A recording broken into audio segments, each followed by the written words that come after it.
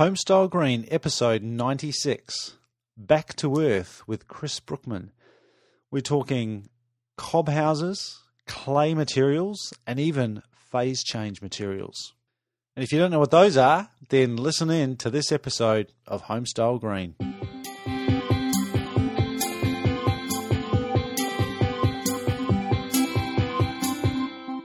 G'day and welcome back to another episode of Homestyle Green. This is the podcast all about inspiring people to build a better place to live.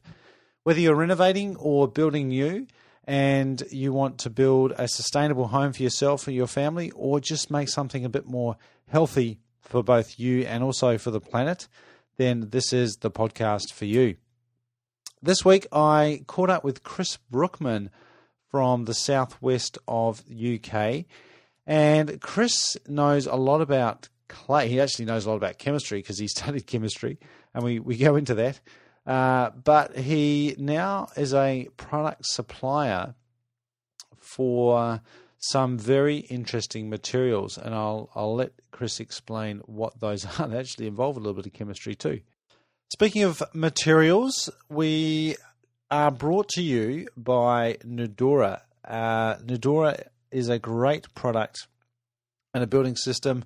If you haven't checked it out, then go to nudura.com. That's Nudura.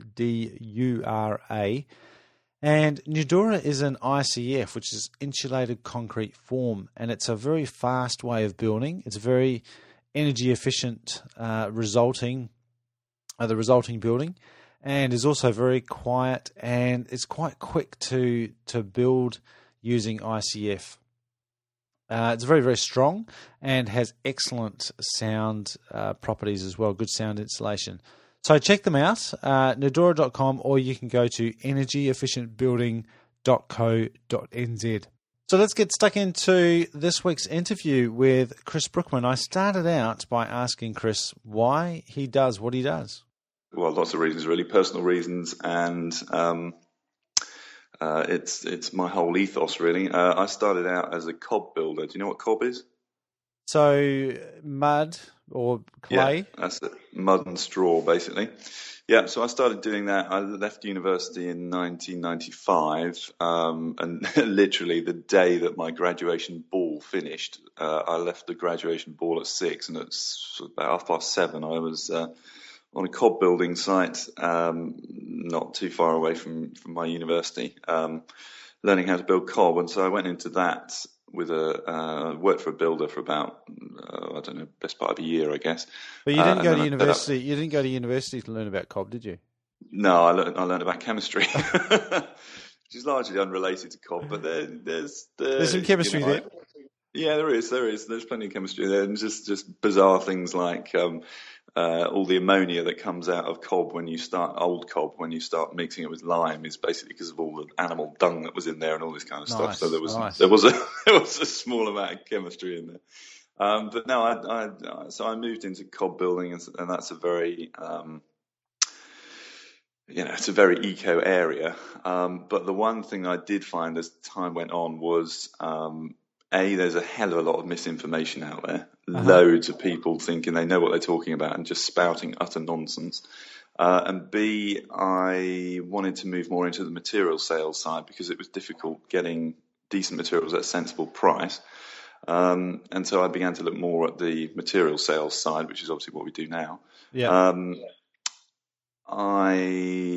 And then really when my second son was born, that was a good sort of prod to get on with it and start setting up the business. So we set up the material sales business about 8 years ago.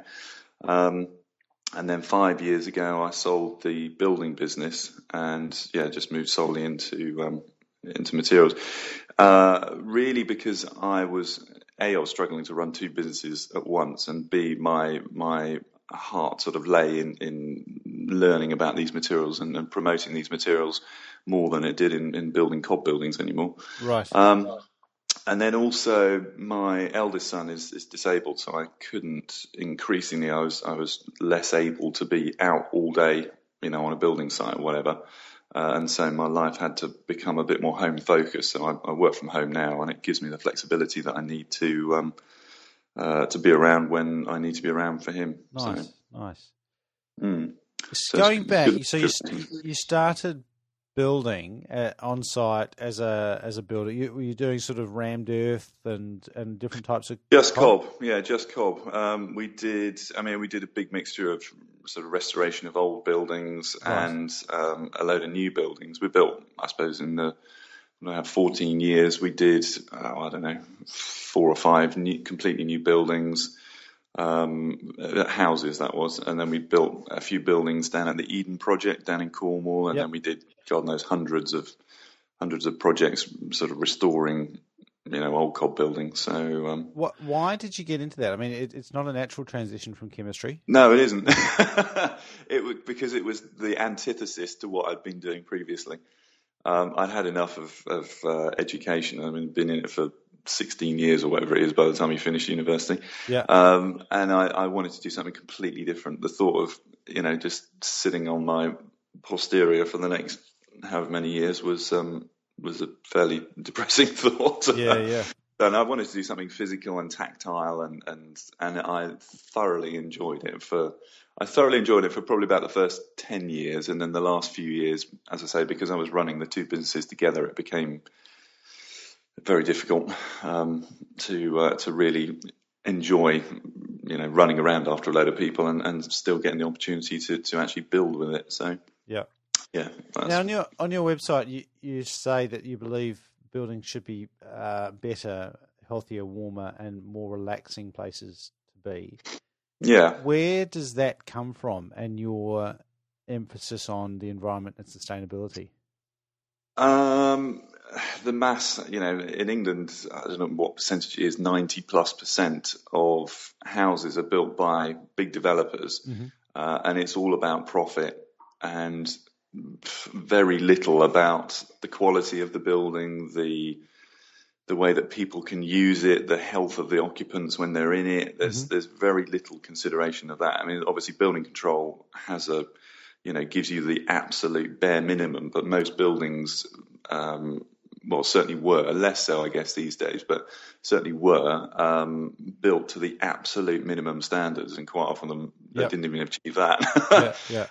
So, it was about that, really. I mean, a lot of people live in really bad conditions, not really knowing that they're living in bad conditions. So, if the sort of materials that we've got are very simple, they give good health, they're good from an acoustic point of view, they're good from a thermal point of view, and incorporated with good ventilation, you can create really warm, healthy spaces. So but you started out going down this building path. You could have gone down the sort of profit pathway as well. Where do you think that sort of sustainability and concern for people's health, where does that come from? That's a good question. I guess that's just me. I mean, I'm more motivated by what I enjoy than making money. Even now, I mean, I'd much rather, I enjoy getting involved in projects. The way I've structured the company now, we're never going to make a fortune out of it, but it's going to keep me in enjoyable work for, however long I decide to do it. And to me, that's more important. So it's really my own motivation to do that. I don't know. I guess I come from a fairly alternative background. My parents were herbalists, or still are, actually. Sort of hippie, basically ex-60s hippies. Right. Okay. So I've got that kind of background. Right. Now, you mentioned you're not going to be super wealthy, but it looks like it's doing all right. You've got a big range of products there. You've got a great presence online. Yeah. And I think if people haven't heard of Back to Earth and they're listening now and they're hearing about cob, they're probably thinking pretty old. Absolutely, yeah. That's very rustic. But that's not what some of your products are they? They're quite modern. That's very true. No, that's a good point. That was where another reason for really moving towards these kind of materials was that the materials that I was using at the time were very niche. Very, very niche. They were not mainstream at all in any way. And so we've got materials which can be used, and we're actively promoting them to be used in mainstream construction, mainly because they are so simple. It makes it so easy for builders to achieve really high standards. You've got all the relevant warranties and everything to go with it. So they are essentially mainstream products. What's your best seller? All the wood fibre insulation really is the biggest one. I mean, we've brought over this year. I think we brought over about 20 Arctic loads from Germany, so it's about 2 a month. So it's doing quite well. Wood fibre insulation. So what does that look like for people that haven't seen it? It comes in lots of different forms. So basically, they take wood fibre from the European timber industry, which is all waste. So all the offcuts, the sort of the sapwood, all the bits that they can't use, and form into structural timber. It's basically ground up into a sort of fibrous material, boiled, so that you get all the wood sugars out of it, and then they form it into 20 mil. That sounds a bit like chemistry going on there. Yeah, exactly. See, now getting the wood sugars out is really important, because if you're putting the wood fibre into a relatively damp situation, which you tend to when you're retrofitting, you've got to get the wood sugars out so that you don't start growing mould on it. Right. So if you remove that, then there's just cellulose fibres left, which are pretty inert and uninteresting to most things. But basically, it comes in lots of different formats. You've either got sort of solid boards, which look a bit like the pin board that you sometimes see on, where you hang your Post-it notes or whatever. Yeah. And then it also comes as a wood fibre wool, so it's a kind of brown, fairly rigid, woolly kind of material. So those are the two main forms, really. And you got but it can be so used. There's an indoor and an outdoor version of that? Yeah, so basically everything can be used internally or externally. With the supplier that we use, with Unger, they vary the render systems that go on them. So externally, you've got a very vapor open system. Internally, they use a system which controls the vapor permeating through it. Right. So yeah, they really just vary the coating that goes on them. And you've got some clay products there as well, so you kind of kept. Again, clay. I guess because of my background, clay is. I'd always looked for a way of incorporating clay into modern building, because it is such a great material. Why is that? Why is it so good? It's very good acoustically. It absorbs sound really well. It's very good at absorbing excess humidity, so it's a good buffer, a good humidity buffer. Yep. It adds thermal mass in such a way that it will absorb fairly slowly. It will absorb heat fairly slowly and release it fairly slowly. So it really helps with the dynamic of the building. So it is a great material to use, and air quality is always good when you've got clay materials around. So that was one of the sort of original drivers of setting up this business. So yeah, that's what clay is all about. So you've got clay in the form of these boards, which do people substitute but normal plaster dry board for using those clay boards instead?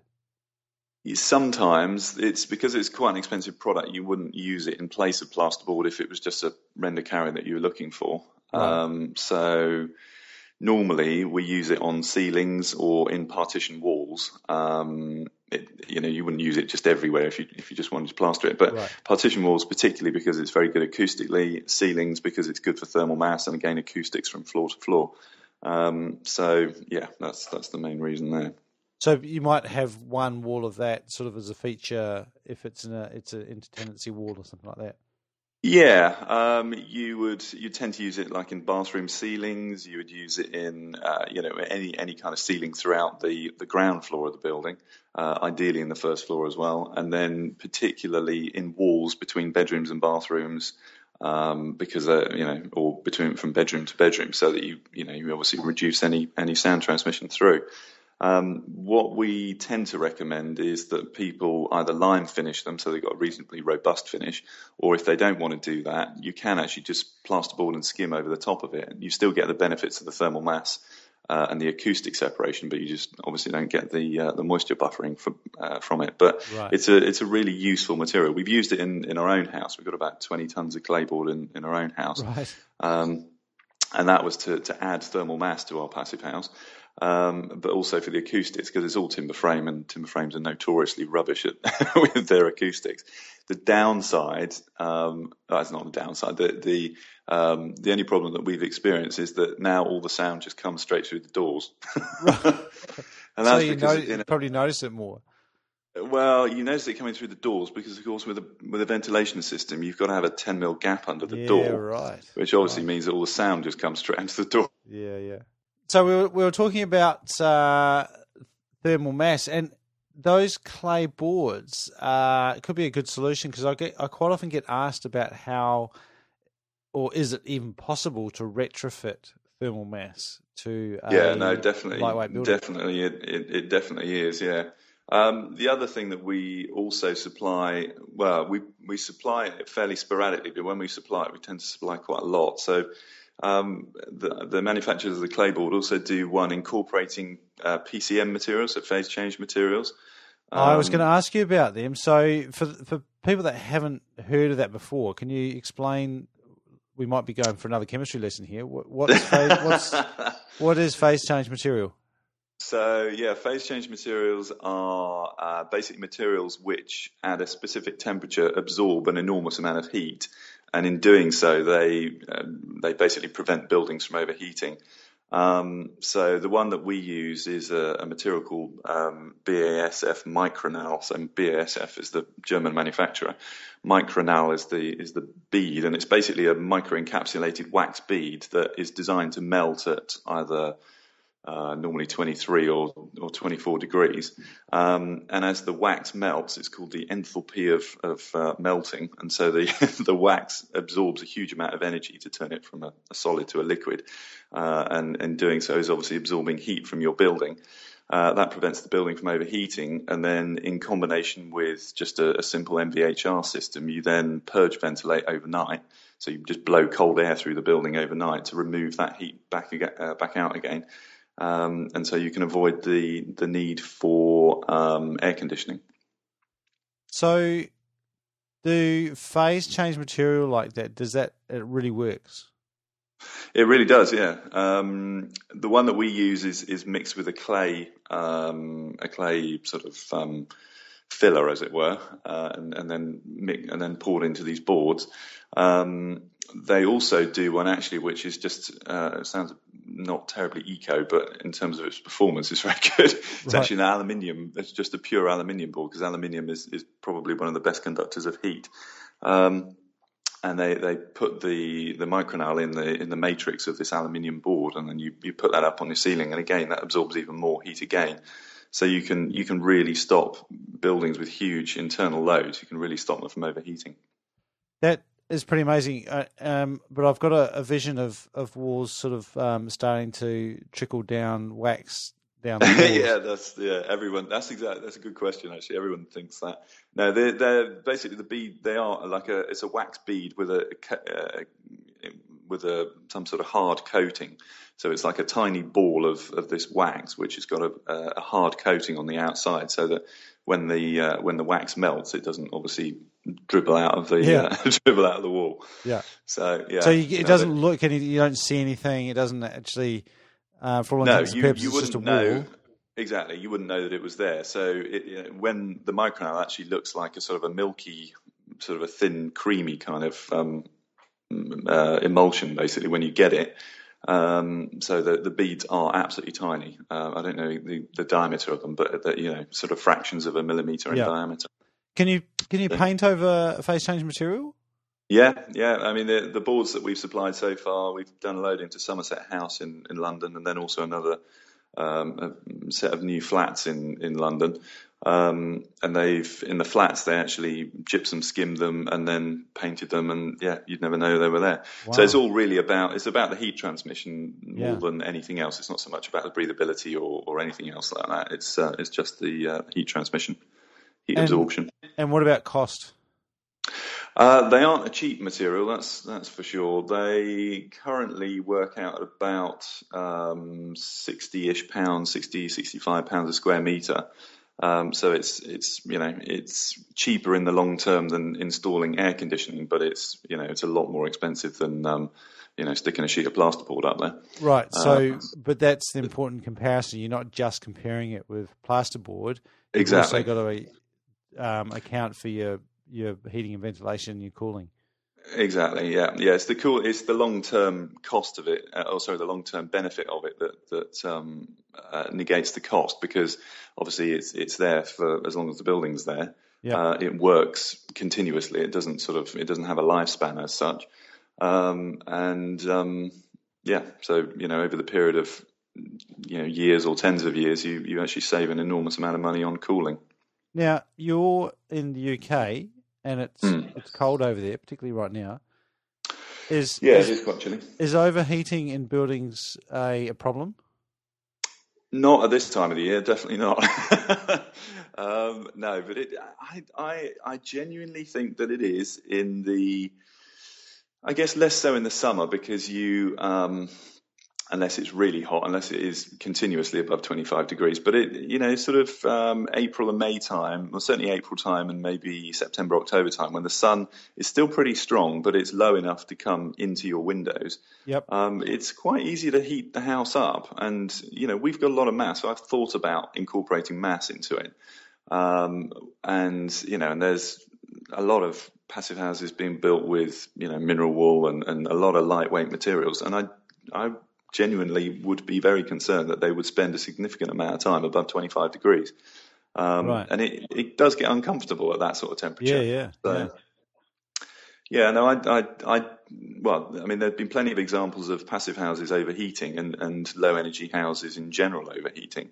I genuinely think that we need to incorporate more mass into them. One way of doing that is materials like clayboard, but the other way is using the wood fibre, because wood fibre stores an enormous amount of heat before it allows heat to travel through it. So it's got one of the longest decrement delays of any insulation material that you can use in construction. So it will keep heat out of a building for longer than pretty much anything else. Is that right? So yeah. Now, because that's interesting, because we often, particularly with timber frame buildings, timber is the weak point because it's the thermal bridge in your framing. But you're saying that the timber fibre boards are actually a good form of insulation. Yeah, so they're very good insulant. The walls, the wood fibre wall has a conductivity of 0.038, which is sort of the mid-range for the mineral walls. The boards are a bit higher, but as with everything in life, there is more than one property of the material that is beneficial. So if you were going to buy a car, you wouldn't just look at the fastest car on the road as being the best, because there's a million other properties that you think, well, can I get the shopping in the back? Yeah. Does it break down every 5 minutes? Does it go around corners? Can I use it down a country lane? Is it good on a motorway? There's a million other things, but everyone just looks at insulation and thinks, right, what's the conductivity? How good an insulation material is it? And that's the only thing they consider. But if you open up your perspective, if you look at how good it is at absorbing sound, how good it is at absorbing heat, and how quickly heat travels through it, how good it is at transporting moisture, then you get a much broader picture of what insulation materials are beneficial and which or which are better and which are more useful. Yeah. And so with the wood fibre, the high density boards tend to be on the outside because they need to be on the outside so you can render them. But the benefit of that is that in the winter you've got the higher performance insulation on the inside, so the wood fibre wool is on the inside, it keeps you warm. In the summer, with the high density boards on the outside, they absorb most of the day's heat before it is allowed to start transferring to the interior of the building.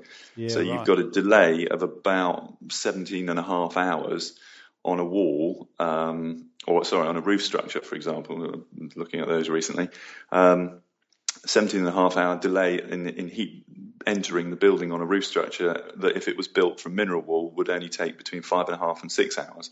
Right. So, yeah, there's when you look at the building physics involved in it, excuse me, there is, there's genuinely beneficial reasons why you would look at other materials which are more expensive than just the cheapest, highest performance insulation. Yeah, fascinating. I've heard people say similar things about sheep's wool as well, that has a very, you compare two products that have very similar R value or U value, but there are other properties that aren't described by that just one number. Exactly, and that again is part of the ethos of the business, is trying to create buildings which keep themselves at a steady, comfortable temperature and create a steady, comfortable environment without having to use air conditioning or without having to use heating all the time or all the other systems that have to kick in to maintain a steady environment. Yep. So if you use the right materials, you save yourself the initial cost of buying all the other systems and then the on cost of trying to maintain the stability of the environment inside the building. Yeah. Someone embarking on their own journey, whether it's a retrofit, a remodel of an existing house or creating a new house from scratch, what would be your top 3 tips for someone in that situation? That's a good question. Don't always go for the cheapest. Spend the money on the fabric of the building.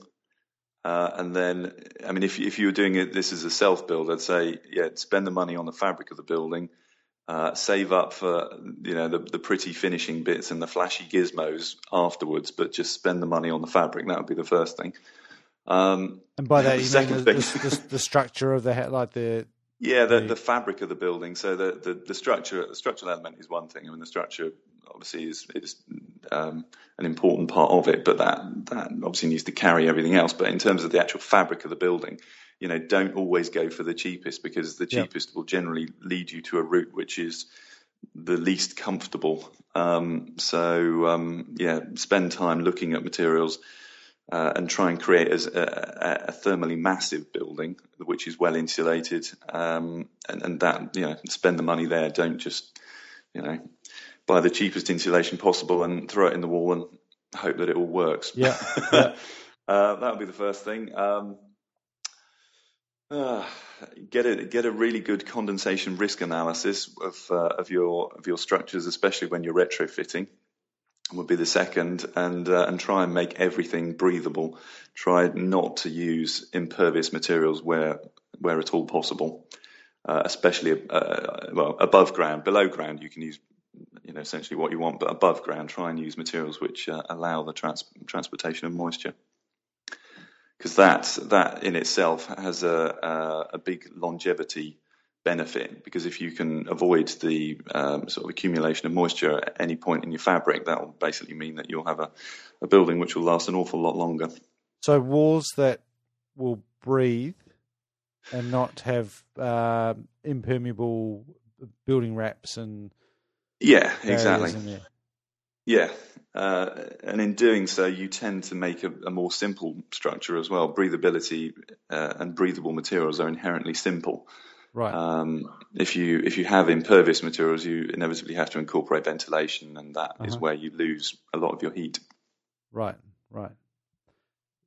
And you mentioned a condensation risk analysis. Who would do that? I mean, people like us would do it, but normally the suppliers of insulation materials will do it, because a lot of people, especially retrofitting, a lot of people, there's a lot of suppliers who will just supply a system without the thought or without the assessment of what the risk of mold growth and things like that would be in the structure that you're creating. And especially with retrofit, there are systems out there which are just creating mold everywhere. And if you're living in a building which has not got great ventilation, you're relying on trickle vents or something in your windows to ventilate it. And your insulation system, your new lovely insulation system that you've spent a small fortune on, all it is doing, it's keeping you warm, but it's also creating a lovely environment for a load of mold to grow. Yeah. You're creating an environment where you're probably going to end up with some sort of horrific respiratory disease like pneumonia or something. So there's that, and then also things like timber and stuff in your walls is susceptible as well. Just simple things like that. They cost next to nothing, and most suppliers will supply them for nothing. But it will show you if there's a risk of forming mold or condensation. So putting your money in the fabric first, not necessarily getting just the cheapest products. Absolutely, it's just completely critical. Everyone wants the bling. They want the flashy windows and the big solar panels and the, I don't know, all the other eco bling that goes with buildings. Yeah, nice kitchen. Everyone wants a nice kitchen, to be fair. I mean, I'm no different to anyone else, but it's a complete folly to build a really poor performing building and then clad it with fancy gizmos which make it look like an eco building. It's just pointless, utterly pointless. Anything else for recommendation? Come to us. No, sorry. We'll come to that.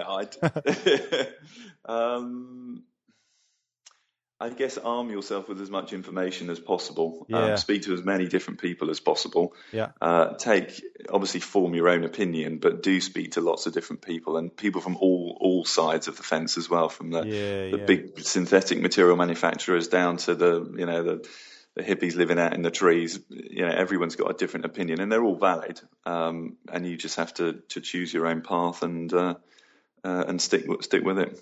That's great advice. I think a lot of people, where they fall down is after they've done that research, is not sticking to their not necessarily sticking to their guns, but keeping that self-confidence that they have done the work and that they do know what they want, and then following through with that. Yeah, definitely. But I mean, a lot of the time, the sort of the facts and figures will speak for themselves. So if you do get a conversation risk analysis done on your construction, that will show whether it's going to work or not. And if it works, it works. If it doesn't, it doesn't. And you know that before you built it. So it's not too difficult. Now you mentioned that people maybe could come and talk to you. Absolutely, absolutely. That seems like a very reasonable thing to do. Where can people find you? Obviously, well, the easiest way to contact us obviously is through the website and an email, things like that. We go to shows like EcoBuild. We'll be at EcoBuild next year in London.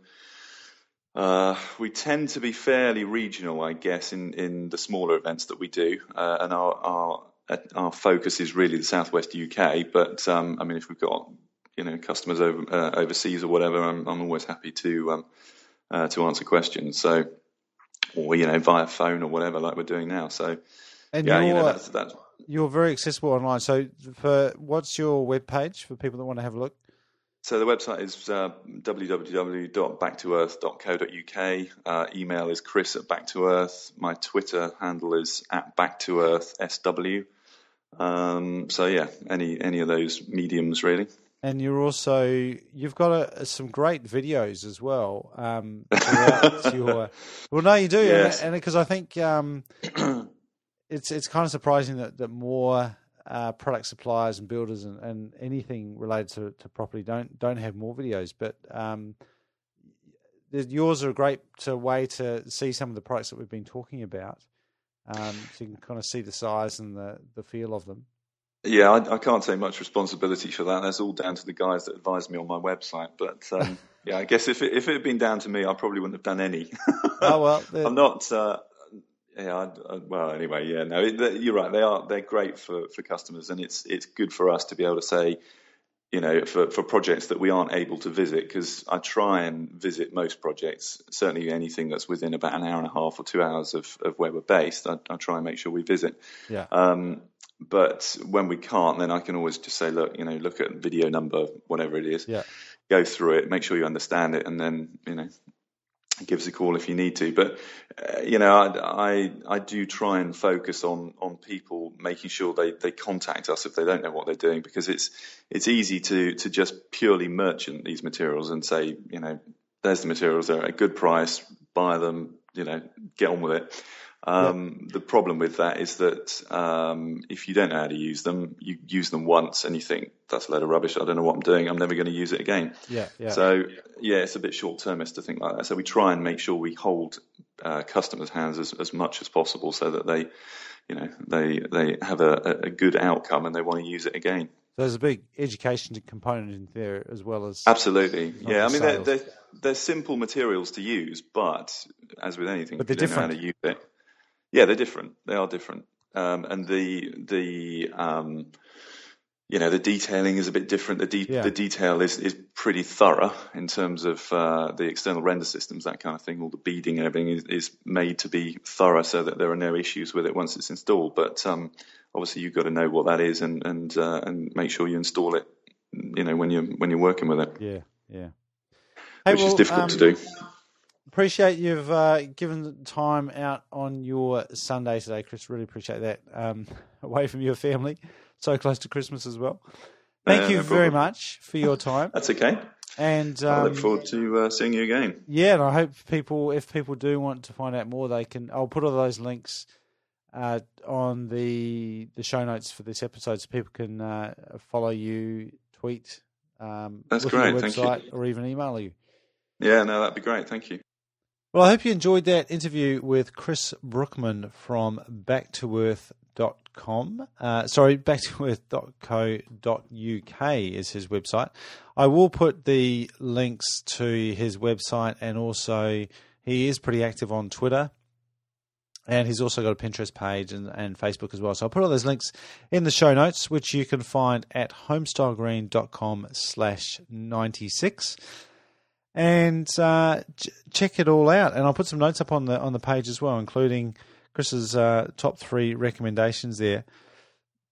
I thought that was a fascinating interview, and I really like the idea that things like clay materials, as Chris puts it, are simple ones are often the best, and things like clay it's centuries old. We've been building houses out of clay since we've been building houses, really. But the materials that Chris is importing and providing into the marketplace they're modern materials, and they look great as well. So have a look at some of the images and the videos as well on his website, including, of course, those phase change materials, which are they're definitely modern. That's pretty space age stuff, but very, very cool, and probably, I think, going to be more and more applicable as people put more glazing on their houses and overheating becomes a bigger issue. That wraps up today's show. Thanks once again to Nidora. Make sure you head on over to energyefficientbuilding.co.nz and check them out. Also, head on over to our Facebook page, facebook.com/homestylegreen. Be great if you could like the page over there. And also, a small favour, really love it. If you have enjoyed the show and you like listening in, then a great way to not miss another episode and to be automatically for it to be downloaded into your iTunes or into your MP3 player is to subscribe, which you can do directly from either iTunes, or you can subscribe in Stitcher Radio as well. And I'd love it if you are over in iTunes then to leave a quick review or a rating as well. Really helps me out, and it helps more people benefit from this great content. Thank you very much. I'm Matthew Cutler-Welsh, and this has been episode 96 of Homestyle Green. Talk to you again next week. In the meantime, go make a better place to live.